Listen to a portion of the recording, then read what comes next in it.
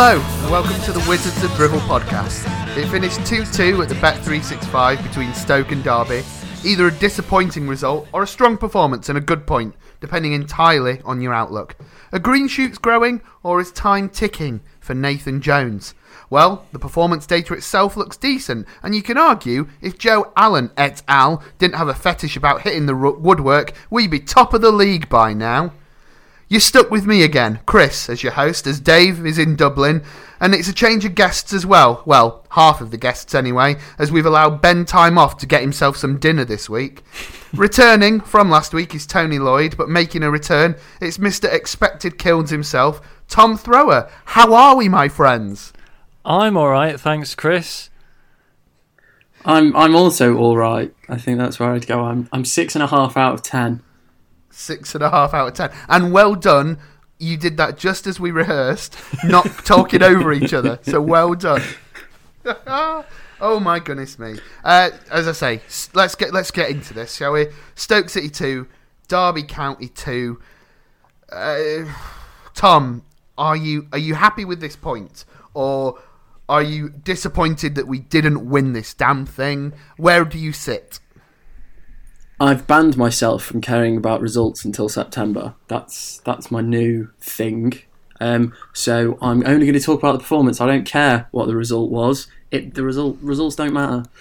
It was a great performance. I haven't been that excited by a Stoke City game of football for 3.5 years. So ooh. Yeah, I like it. I'm very just chilled out about us at the minute.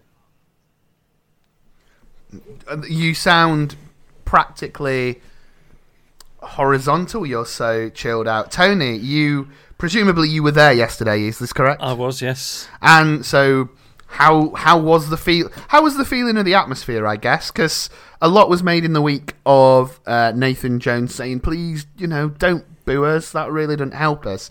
And I personally felt that we had a nice atmosphere, and that kind of the result wasn't reflective of how well everything came together. Did you get the same picture in your head? I did. I also felt that. I've been inadvertently following the Tom Thrower philosophy of not caring about result because I keep forgetting we didn't win. So buoyed am I by the performance in general. I guess in answer to your question properly, I am disappointed we couldn't win. But how many times in the last 2 or 3 years against decent-ish opposition would we definitely have found a way to lose that in the last few minutes? And I think we showed a resilience and togetherness that we haven't seen in what feels like a very long time, including the crowd. And yeah, I think we even put together some spells of actual football. It was ace. It's really good. Yes, and I think it shouldn't go without saying that to go 1-0 down really quickly into the game, and to then, I would say for the next 15-20 minutes after that, we seemed really, really rattled. We weren't performing well, and there was a fear that, we're going to turn on this team here. And then, I don't know what it was that changed, but we suddenly... we got a goal. Maybe that was what changed it. But things got better, would we say? And certainly I felt for the majority of the game, Stoke were the better team. I felt that Derby didn't have any real chances of note, apart from ones of our own making. And we'll go on to talk about the penalty and whether it was a real penalty or not. But I did feel a mad 10-minute spell in the middle of the match kind of cost us 3 points. Apart from the various hitting of the woodworkers we will mention. Do you know what? We'll go on to this. How about you guys give me 3 positive points from the game yesterday then, while we're in a positive mood and before we bring everyone down. We'll start with you again, Tom. What were 3 positive takeaways from yesterday for you? Ryan Woods, James McLean and Lee Gregory. I think all of those 3 really looked like they just got it. They just seem to know what their roles are and executed them perfectly. I'm chuffed that McLean pulled it out the bag because, I did kind of say that he might be able to play left back in the diamond formation in like late May. So told you so. But one swallow a summer doth not make. If he carries on the way he played in that game, he really had that like feistiness that I think our fullbacks have lacked at times. At times they've dropped too much into a back four, but he was really playing like a wide defensive midfielder, if that makes any sense. I don't think it does. Ryan Woodzinho, as he is now officially titled, is just... I am so happy in my soul to see him back to playing football how he should play football, because there was a bit there over winter where I was worried that was it, that his football career wasn't going to reach the place I thought it was going to reach with Stoke City, and he's just amazing. And Lee Gregory with a face chiselled from stone. Wow. It was like a John Walters performance, but nicer. Like, it wasn't, because I think towards the end Walters had got really, really gritty, whereas I feel like Gregory was a bit like flamboyant yet tough. Yeah. Oh, just those three, I loved them. They were great. Okay, so 3 players that were positives for you. Tony, how about yourself? What were 3 positive takeaways? I'm going to pretend I didn't hear any of that and just say exactly the same thing. Okay. No, actually, the first good I've got on my list was the crowd, which we have pretty much covered. But I just felt like that was really... That felt different to me to the QPR game, which is obviously a positive. I had Woods, the Ryan Asens, as I'm trying to coin it. Nice. I mean, he wasn't perfect. There was a couple of times he gave the ball away in slightly scary areas that led to counter-attacks. But I think if it had been Joe Allen had done that, I would have probably been more harsh. But I just, the way he keeps possession ticking over and runs around in those little circles, but effectively, I just love him. And I think we all said in the last few months that we really rated him, and the way he disappeared from the side last season was a bit weird and certainly disappointing. So I think it's just really good news. And Greggy, actual effective hold-up play. When did we last see that? And it might be my eyes deceiving me, but it almost looked like there might have been a partnership forming between 2 strikers. Fact that I'm stealing from the Cleat group chat. They play together in non-league football, Hogan and Gregory, which I was like, oh my god, it all makes sense. It was like galaxy brain in the universe was falling into place, and I'd seen like the face of God and laughed in it. It's just weird. I think it was at Halifax Town that they were together. Wow. But, was that when Jamie Vardy was playing with them as well? Was it those 3? Because do we need to get him in? I don't know. No, it's fine. Gosh. I mean, at Delapitor on Twitter has said, how about when discussing the second goal, some of the credit goes to Jack for the great ball he played that Gregory ran onto. Might only be a small thing, but the second goal started there, in my opinion. Nobody really talking about that, but it was a great ball to Gregory. I thought in the whole that whole setup for the second goal was absolutely lovely. The partnership between the front two, yes, and as well Jack Butland's first time ball. 3 passes? No, it wasn't. It was more than that. And I'll put the photo up because StatZone do really nice little goal, like the build up. So the bit that I think everyone's missed was we tried to advance the ball up the pitch. Derby pressed it. We passed it back to Butland, who then smacked it into the hole that they'd left. He did the old Jordan Twat-it-fud and just smacked it as hard as he could. And Gregory got on the end of it in a beautiful cross. And how nice is it to see a striker coming up to a ball that he should score, knowing that he's going to score it? I mean, I don't think I've seen a Stoke striker do that since, like, James Beattie. So, yeah.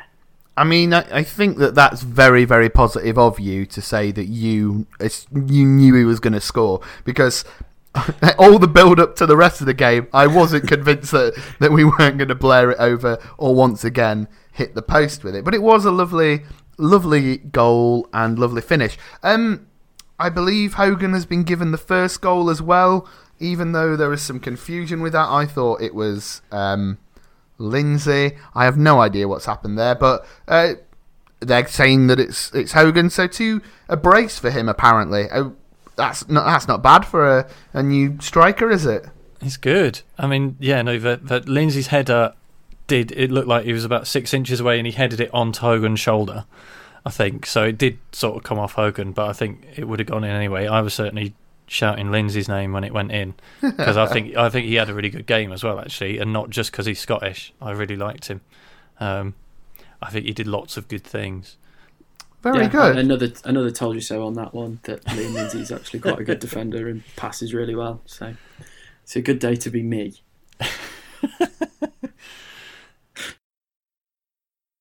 Hello, Chris here again. You wouldn't know it because of the seamless blending of audio that I've been able to do in post-production, but at this point, we had a bit of an error where my computer went on the dreaded blue screen of doom. So I figured I'd take this opportunity to talk to you about Beer 52. Now, the Wizards of Drivel podcast are partnering with Beer 52 for another season. Beer 52 are the world's biggest craft beer discovery club, bringing you great brews from all over the globe. As a Wizards listener, you get your first case of 8 beers free by going to beer52.com/wizards. You can pause or cancel your subscription at any time, so try a free case. Just pay the postage and see what you think. That's beer52.com/wizards. Now, back to the seamless audio. Very good points there by both of you. No one can tell. Well done, anyway. That's 3 positives then.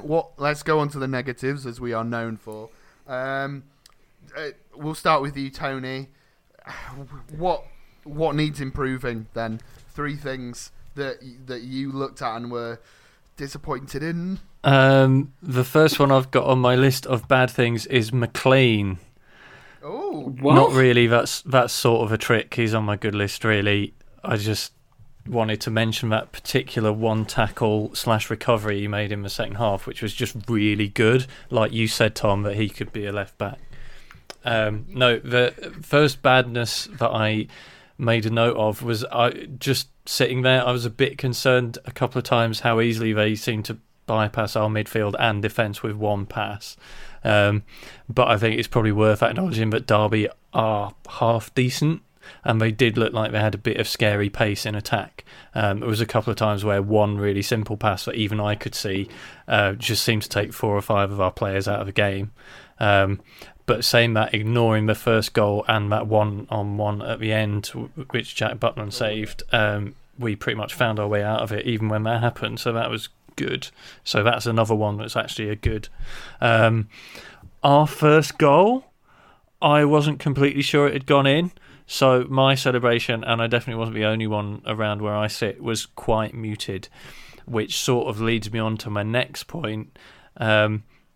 I'm well trained enough at watching football that if I'm not sure, I look to the referee to see if he's awarding the goal, and I'm still not convinced now that he gave it. Like, he certainly wasn't making a clear signal, the dickhead. And I eventually just decided, based on all the Derby players stopping and all, I was definitely celebrating that it must have gone in. And then I had a bit of a cheer, but that sort of spoiled it for me. But yeah, the ref was fully shit, I thought, anyway. And I'm generally conscious of trying to be extra fair to refs because they can only give what they see and all that, but he was a real shitbox. And when that fight was going on, and he was literally stood 10 yards away from his fight, not even looking at it to see what was going on in there, just chatting to the lino and letting the players just sort it out amongst themselves, I genuinely could not believe what I was seeing. Toss piece. And also, I don't think the penalty was really a penalty. And again, I really like Lindsay. Was that 3? It sounded like it. I lost count. Tom, what about yourself? Are you in agreement? Yes, pretty much. My first negative was that the hard thing that surrounds the goal, that bit, the hard piece of the goal. We're not good at that bit. The square, yeah, the rectangular no bottom bit. Just goal in, ball, please. I'm so tired. We've hit the post 6 times in 3 games. That's not fun. Just stop. My other thing is that bit of the pitch where the fight was exactly the same place as there was a fight last year when Joe Allen got bit by Bradley Johnson. So that bit of the pitch is clearly cursed against Derby. So we need to, I don't know, get a priest in, get an exorcism, and that'll be over and done with. And then my last negative is, it's him. It's that central midfielder who isn't Peter Atebo, who should be Peter Atebo. Joe Allen just was. We've had a lot of questions, to be fair, on that subject.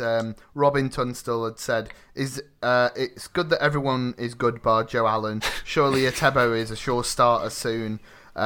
Depending on a rumoured clause in Joe Allen's contract. Now, I don't know if that's real or if people have just made that up, and now that it's fact.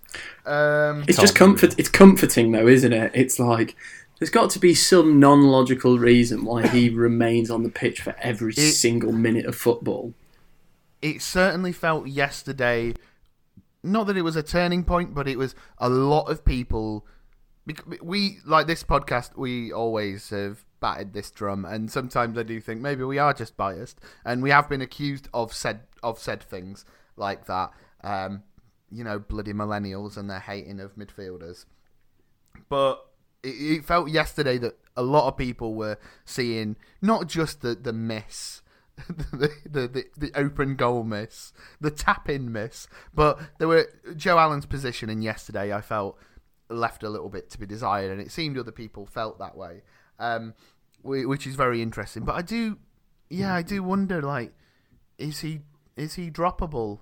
There must be something that the management see in him. Like, he's been undroppable for several years now. Like, surely, we like to think that we're correct on everything, yes, but there must be a reason that everyone is playing him, surely? I'd like to say that it's because, like, now it's come to such a head because now might be the first time since Joe Allen signed that we actually have, like, competent competition for him in that position. Like, Etebo and Ndai, provided he wants to play for us, are two very good centre midfielders at this level who we probably haven't had to compete with Allen.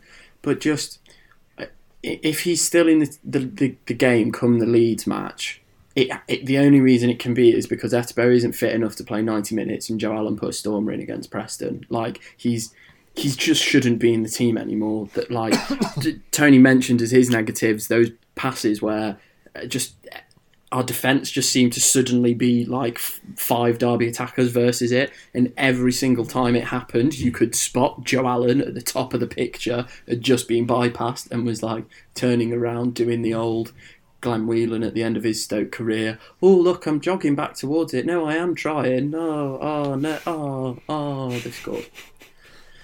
And that miss, I reckon if you just plonked someone who'd never watched or played a minute of any sport in their lives in the same position as Joe Allen, then they'd have known what to do and they'd have probably done it. Like, I just... Yeah. I can only have noises. I would have backed Big Chris Iwelumo to score that, even if he was wearing a Scotland shirt. I'm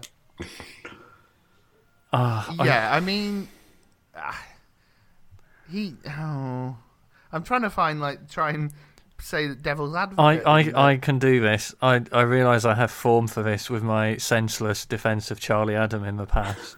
And I realise this is not probably the audience most likely to be receptive to sympathy for Joe Allen.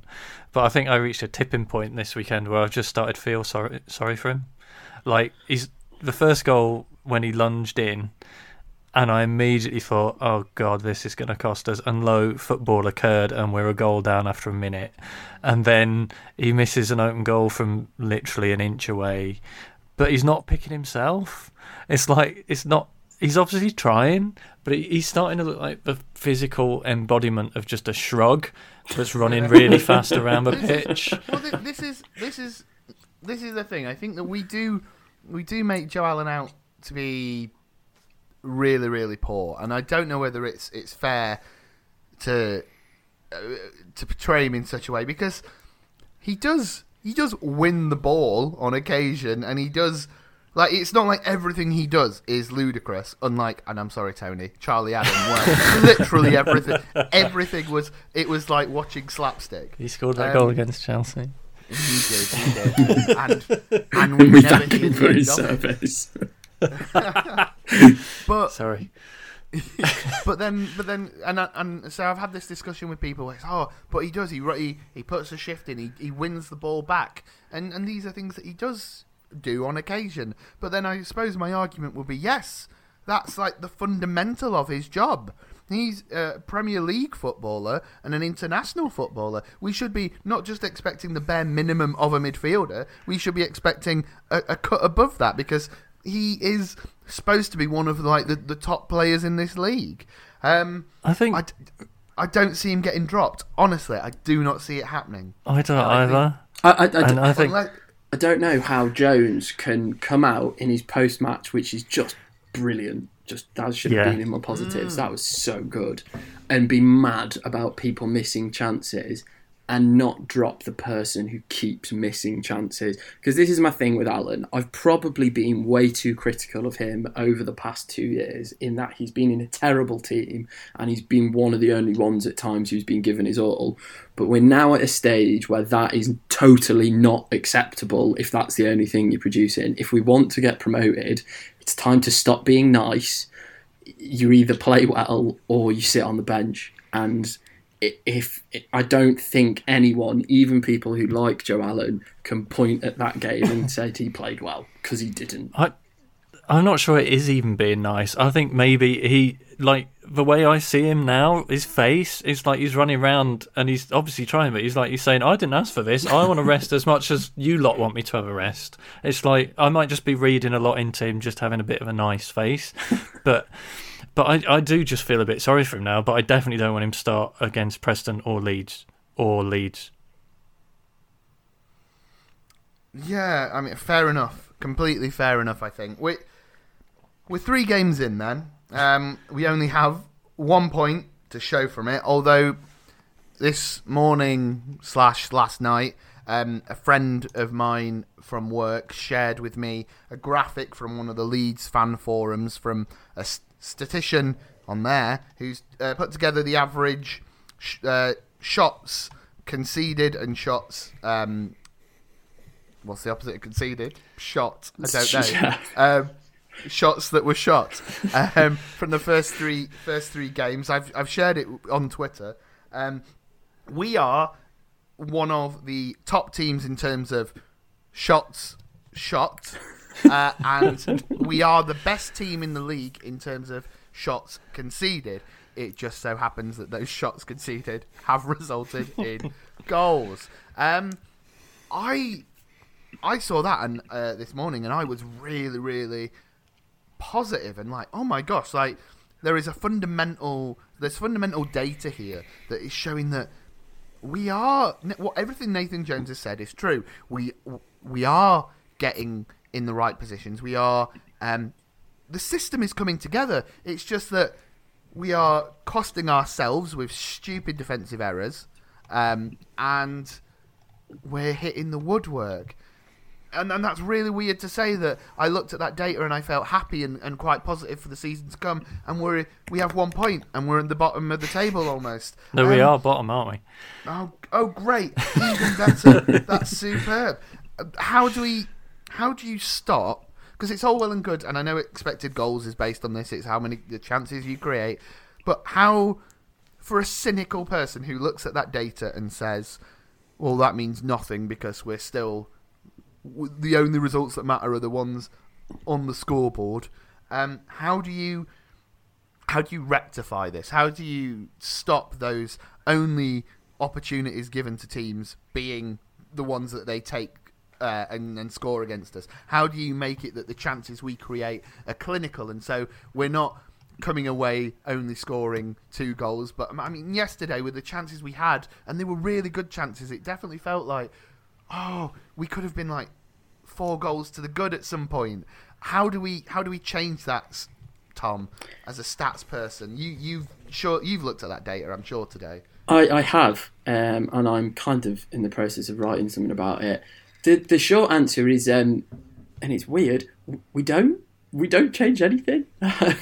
So at the minute we're conceding the highest expected goals per shot of anyone in the league.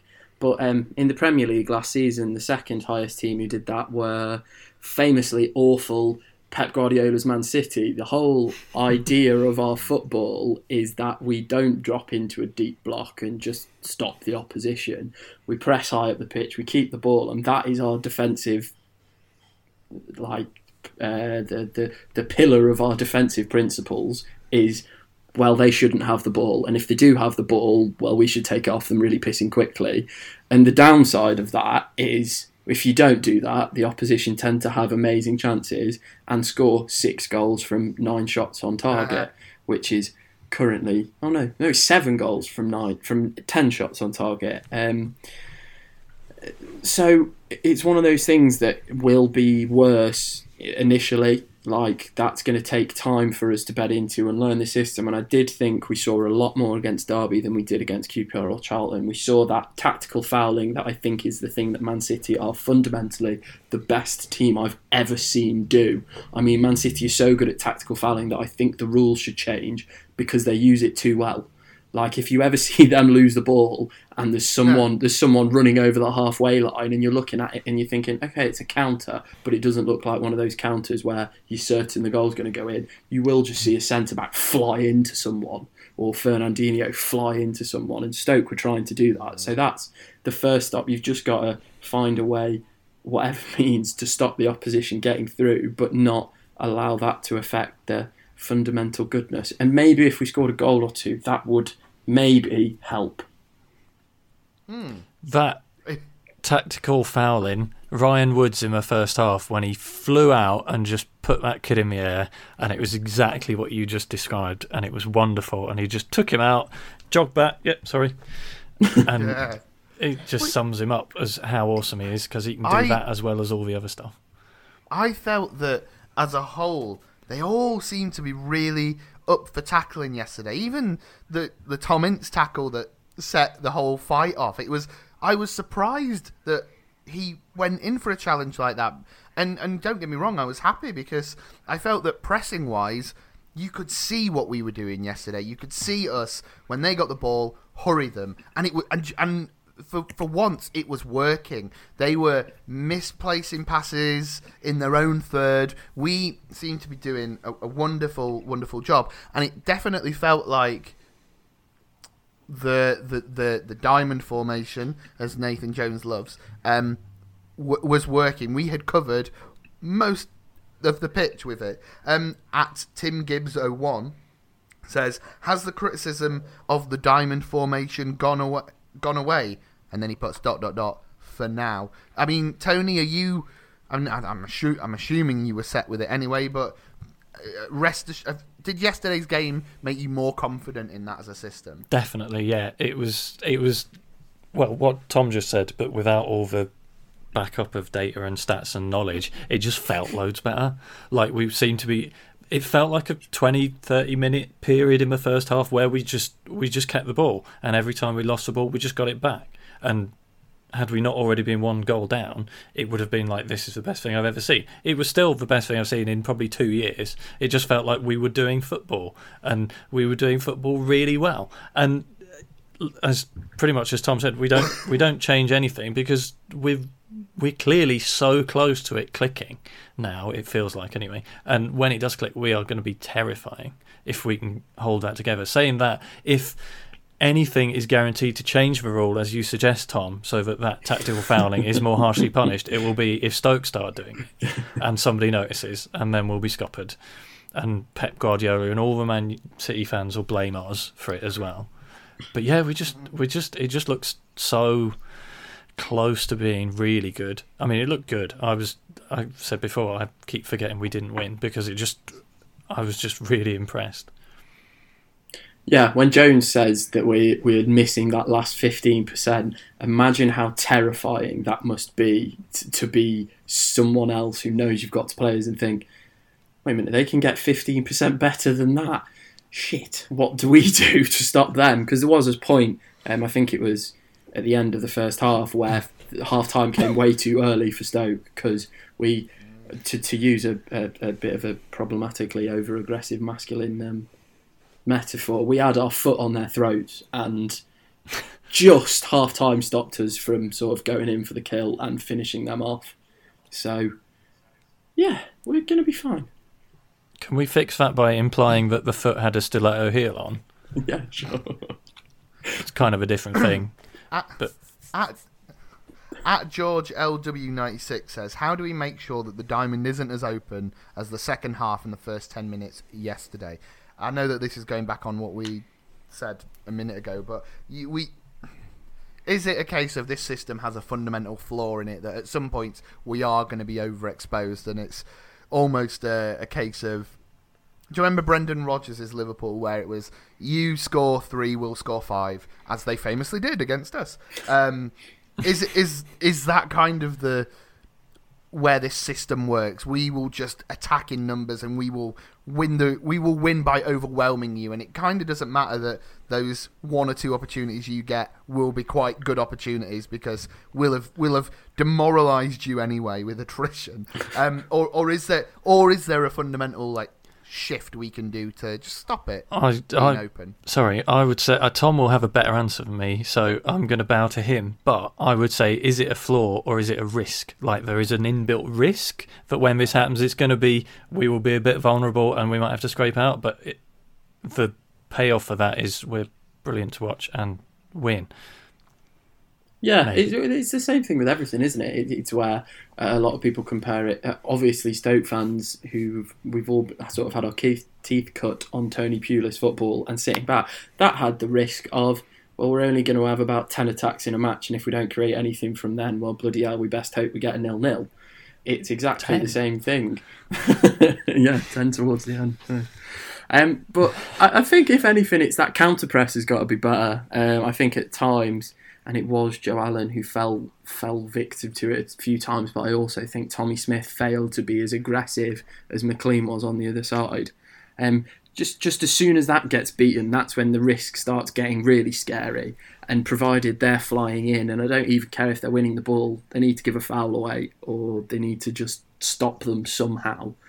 That's just the bit it's just a bit of polishing. It's just that extra 15%, like James says. It's just the tweaking it and rounding it off and making us into this kind of behemoth of championship football where it comes to the end of the season and we don't really want to get promoted because we know what it's like up there and it's scary up there.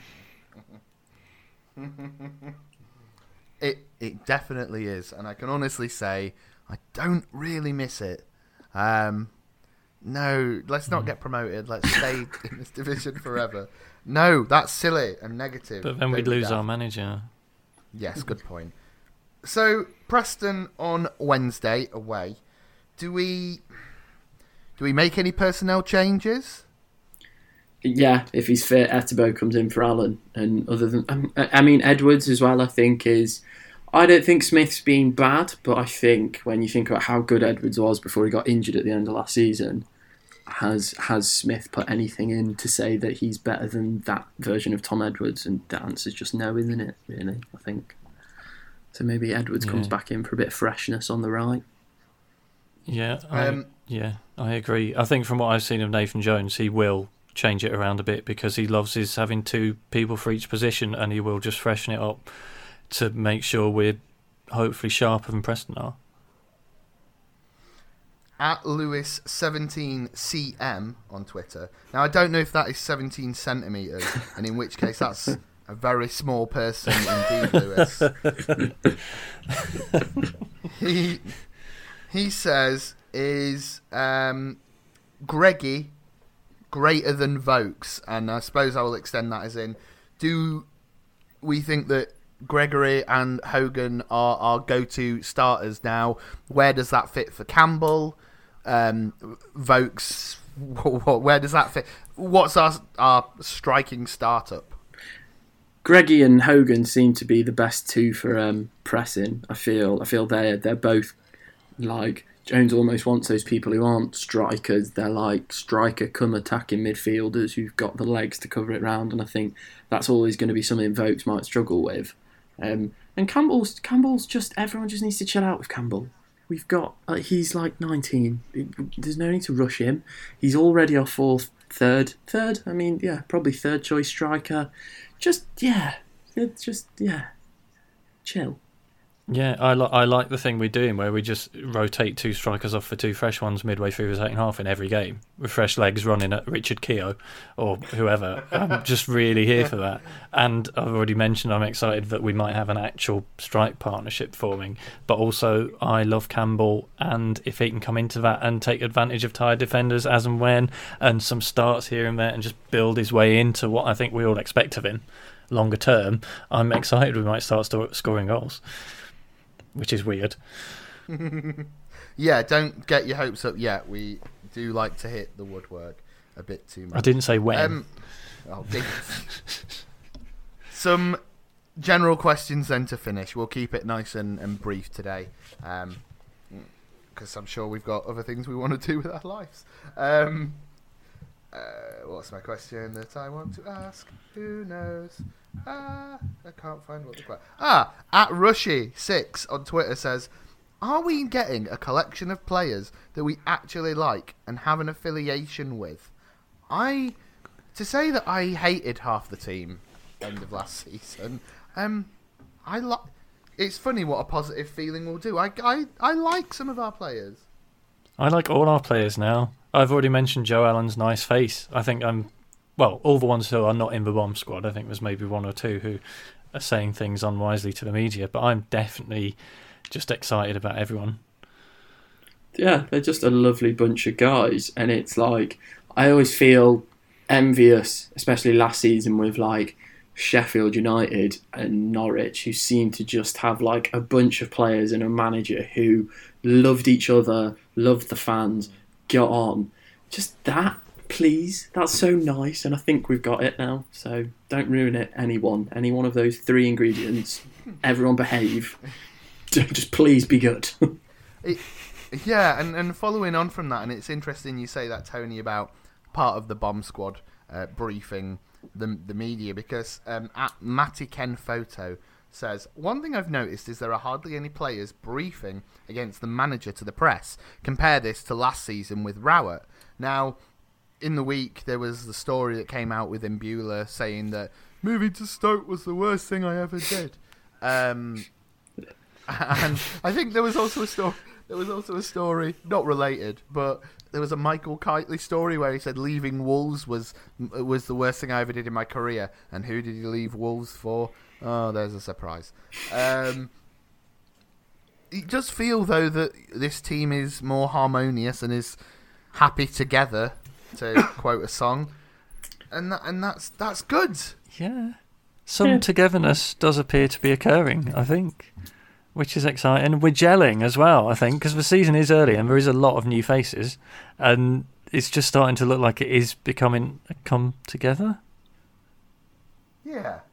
Yeah, which is exciting. There's been some, there was a few stories on the Oatcake about, I don't think they were real. They were about, how there was problems in the dressing room and people were questioning this and that after the first 2 losses. And I couldn't believe them, because everything that's come out, everyone just seems to be in love with what's going on at the minute. And I think was it Woods who was talking about how, I think he clearly acknowledged that Jones is a very particular character and could obviously grate people, but was just like, no, none of us have a problem. He's just really passionate about his job and really wants us to do well, and we're all the same. And I don't think it was a dig at Rowett, but watching him on the Quest highlights, I was a bit like, yeah, I don't think you could motivate me to do anything. He just seemed, 6 out of 10. Just a not a dis nice guy. That's not a word. Just not. He's now. I just wouldn't do anything for him. If he asked me to water his plants, I'd be a bit doubtful about doing it, really. How would Gary Rowett sign my daughter's shirt? This is something I haven't considered, but actually, just smeary, and the shirt's all screwing up under the pen, and he's blaming me, the fans, for not. Yeah. The main question then: are green shoots growing? Yes. I'd say we've got past green shoots. We're at that next bit of the next bit of whatever a plant does. I don't do plants. Sprouting. Yeah, leaves, buds. Yeah, it's starting to really look like a plant football team. It's Okay. a plant in the shape of a diamond, and metaphors. Pigeons are eating those diamonds and they're going to shit them out so that they then grow more of the diamonds and then the championship's infested with pigeon shit diamonds, and brilliant. Yeah, and Nathan Jones is angrily shouting at them to eat more and shit more, and I'm so excited. So tune in next time after we've been defeated by Preston and Leeds, and we'll see what other pigeon shit analogies we can get out of this podcast, shall we? Results don't matter, Chris. Listen to Tom. Until September, then you're allowed to panic. Okay. 2 weeks to go. 2 weeks to go then. 2 weeks' time, 1st of September. I don't know who that match. What is it? It's Leeds. Oh my God! How many times do we play Leeds? Is it like 5 times? Preston on Wednesday, Leeds on Saturday, Leeds on Tuesday, Birmingham away, Saturday the 31st. Fun fact for anyone who's got this far. Birmingham. Benik Afobe's played QPR 3 times in a row. I just thought anyone might want to know that. It's just a fun fact. That was a very fun fact, Tom, and I'm glad you're here to tell us it. It was wonderful. All right then, well, gentlemen, let's wrap this up here. Is there anything else that you'd like to discuss before we draw this meeting to a close? The ladies won 3-0 today against Sheffield, so well done them, scoring goals, hitting the sort of rectangular bit with the net on rather than rectangular bit round the outside. And they've completely overhauled the squad, it looks like, in the summer, so that's really exciting. And Tom, anything to promote or push at us today? Just would like to mention that getting kicked in the back of the knee is probably a red card, and that's all I need to say. We haven't even spoke about the penalty or anything. Was it a penalty? Yes, no? No. It was a 50-50, so I think if it was us on the other side, we'd be annoyed if it wasn't given, but we're annoyed that it was. Would VAR have given it? VAR would have given an offside in the build-up for a reason, and then maybe a handball because, other reasons. And if anything, that's just another reason why we don't want to get back to that promised land that is the Premier League. Let's stay forever in the Championship. And so, in many respects, you're right. The results do not matter. It isn't all about the destination. It's about the journey. It's the climb. Exactly. I will say goodbye to you all then, and I'll say thank you, Tony Lloyd. Thank you, Chris. And thank you, Tom Thrower. Thank you for putting up with me. Thank you, and thank you both for sitting through that audio nightmare that was the blue screen of doom. And to the rest of you, have a lovely week, and go on Stoke.